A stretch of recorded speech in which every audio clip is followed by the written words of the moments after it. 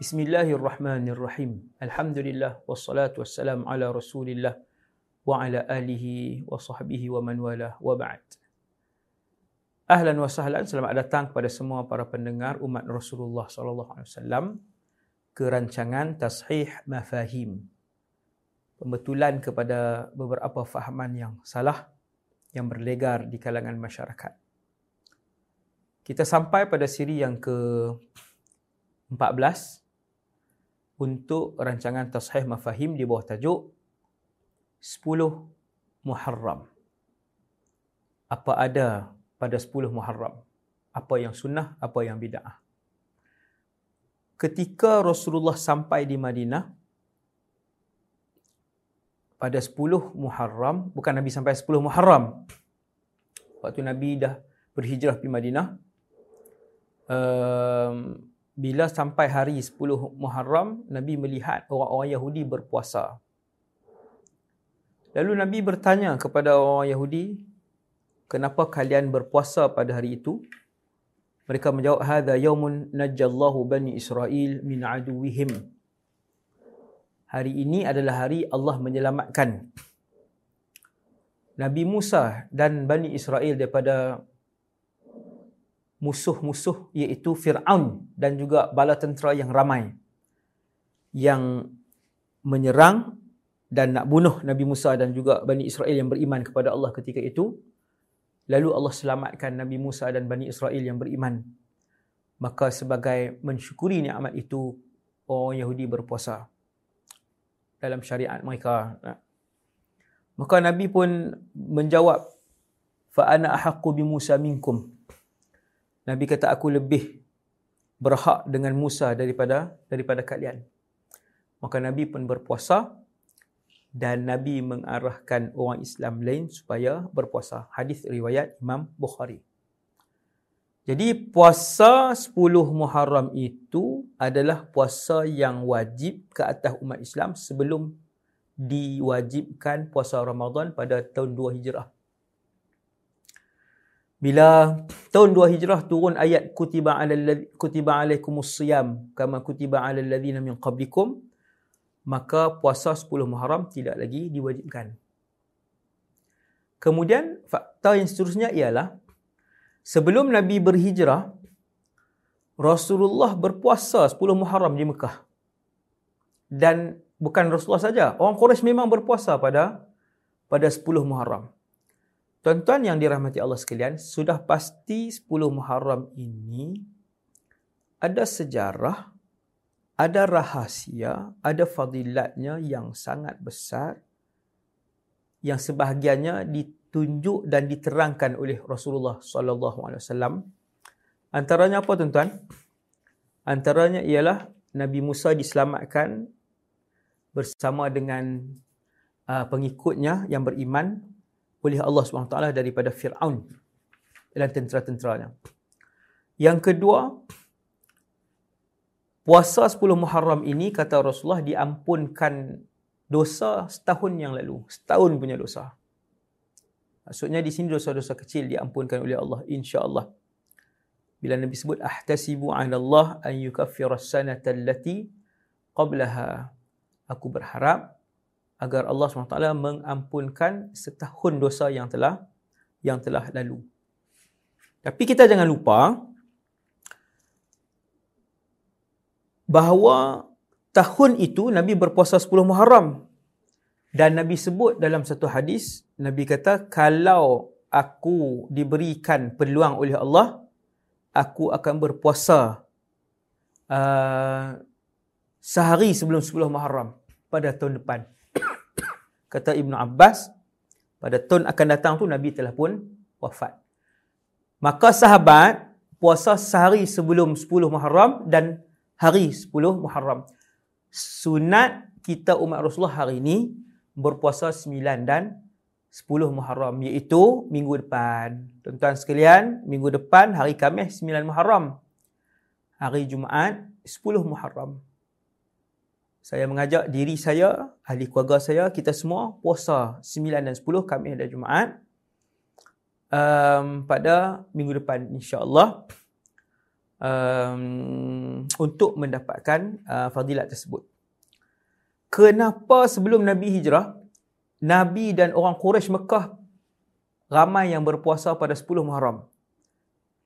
Antara rahsia pada hari itu rupanya diampunkan dosa setahun yang lalu, diselamatkan Nabi Musa dan Bani Israel yang beriman, diterima taubat Nabi Adam AS pada hari itu juga. Saya tak baca dalil-dalilnya yang disebutkan oleh Dr. Zulkifli Al-Bakri dalam nota yang dibuat oleh beliau. Dan juga antara peristiwa yang berlaku dalam 10 Muharram itu adalah pembunuhan cucu kesayangan Rasulullah, Sayyidina Al-Husain ibn Ali bin Abi Talib radhiyallahu anhuma. Dan juga tuan-tuan, ada beberapa para ulama menceritakan pada 10 Muharram tu, seperti mana Syekh Al-Imam Fatah ibn Shakhraf, dia kata, aku memecah-mecahkan roti setiap hari untuk memberi makan kepada semut. Sedekah, bagi makan kepada semut, dapat pahala. Tetapi bila tiba hari Ashura, mereka tidak memakannya. Macam cerita khurafat, tuan-tuan. Nanti dulu. Jangan mudah tuduh orang bawa cerita khurafat, pengelipur lara dan sebagainya. Jangan mudah buat tuduhan seperti sebahagian kumpulan yang ekstrim cara mereka. Tuan-tuan dengar satu lagi. Diriwayatkan juga Al-Qadir Billah Al-Khalifah Al-Abbasi bahawa berlaku perkara pelik kepada beliau. Lalu beliau bertanya kepada Syekh Abdul Hasan Al-Qazwini. Lalu Syekh Abdul Hasan Al-Qazwini menjawab, hari Ashura ini turut berpuasa padanya semut. Dikatakan semut juga turut berpuasa pada hari Ashura, dikatakan.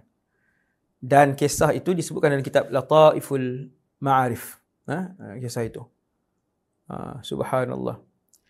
Tuan-tuan yang dirahmati Allah, jangan lupa ada 3 jenis 10 hari, ada 3 jenis 10, 10, 10, 3 jenis yang mana mempunyai kelebihan yang besar untuk kita membanyakkan ibadat dan kebaikan. Ada 3 jenis 10. Yang pertama, 10 akhir Ramadan. Ada banyak hadis bagi tahu 10 akhir Ramadan ni hebat. Dia punya gandaan pahala, bahkan sebahagian ulama kata digandakan dosa 10 akhir Ramadan.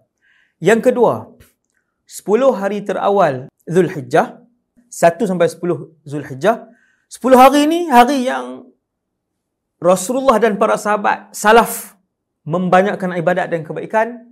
Nombor 3, 10 hari pertama Muharram juga adalah hari-hari yang disarankan kepada umat Nabi Muhammad untuk membanyakkan kebaikan dan juga amal ibadah. Jadi tuan-tuan, tengok 10 ni, kalau kita duk biasa, ni contoh saya buat, hari-hari kita sedekah RM10. Tapi bila main 1 hingga 10 Muharram, tuan-tuan sedekah lebih. Sedekah 15. Niat dalam hati nak dapat redha Allah. Niat dalam hati nak ikut sunnah Rasulullah yang membanyakkan ibadat dan kebaikan pada 1 hingga 10 Muharram. Jangan tinggal puasa 10 Muharram, sebab selepas puasa wajib Ramadan, ranking 2 atau 3 di kalangan puasa, orang panggil macam raja puasa sunat dan ratu puasa sunat lah. Satu ulama kata puasa pada 10 Muharram, dan yang kedua puasa pada hari Arafah. Ada ulama lebihkan Arafah menjadikan dia raja puasa sunat, dan ada ulama melebihkan puasa 10 Muharram menjadikan dia raja puasa sunat. Semoga Allah Ta'ala bagi hidayah kepada kita semua untuk melakukan amal kebaikan, menggandakan amal kebaikan dan ibadat dalam hari-hari yang mulia ini, hari-hari yang Rasulullah sendiri bagi tahu ada kelebihannya. Untuk yang kacau bubur Ashura, kacau bubur Ashura ni nak kacau sepanjang tahun pun boleh. Bulan Rejab, Syakban, bulan berapa pun tak apa. Bagi makan orang. Yang tu sudah pasti adalah sunnah Nabi. Bulan berapa pun tak apa, bagi makan orang. Sudah pasti sunnah Rasulullah. Bila kita nak kacau bubur Ashura, pada 10 Muharram jangan diniatkan ia sunnah Rasulullah ataupun sunnah mana-mana Nabi. Sebab ianya tidak sabit dalam perkara tersebut. Jadi orang yang kacau bubur Ashura dengan niat untuk bagi makan orang ramai pada 10 Muharram ataupun pada hari-hari lain, ia adalah sunnah Rasulullah. Dan satu pihak lagi, janganlah terlalu ekstrim dan keras menuduh bid'ah, syirik dan khurafat kepada mereka yang kacau pada 10 Muharram ni, bubur Ashura ni. Jadi ada sebahagian tempat, tuan-tuan, sebahagian tempat sampai hari ini bukan 10 Muharram pun dia kacau bubur Ashura. Kan? Bulan Jamadil Akhir saja orang kampung ramai-ramai, Jamadil Awal, bulan Syakban kacau bubur Ashura. Kenapa ni? Jamu orang ramai. Berlaku, tuan-tuan, berlaku di sebahagian tempat. Alhamdulillah. Jadi benda yang umum, Nabi pun suruh jamu orang makan sepanjang tahun, maka yang tu dapat pahala sunnah, insya-Allah. Dan janganlah kita bermudah-mudah untuk membid'ahkan amalan yang dilakukan oleh umat Nabi SAW selama mana ia terpayung di bawah dalil yang umum dan tidak melanggar dalil-dalil yang yang sabit daripada Rasulullah SAW. Sallallahu ala sayyidina Muhammad wa ala alihi wasallam. Assalamualaikum warahmatullahi wabarakatuh.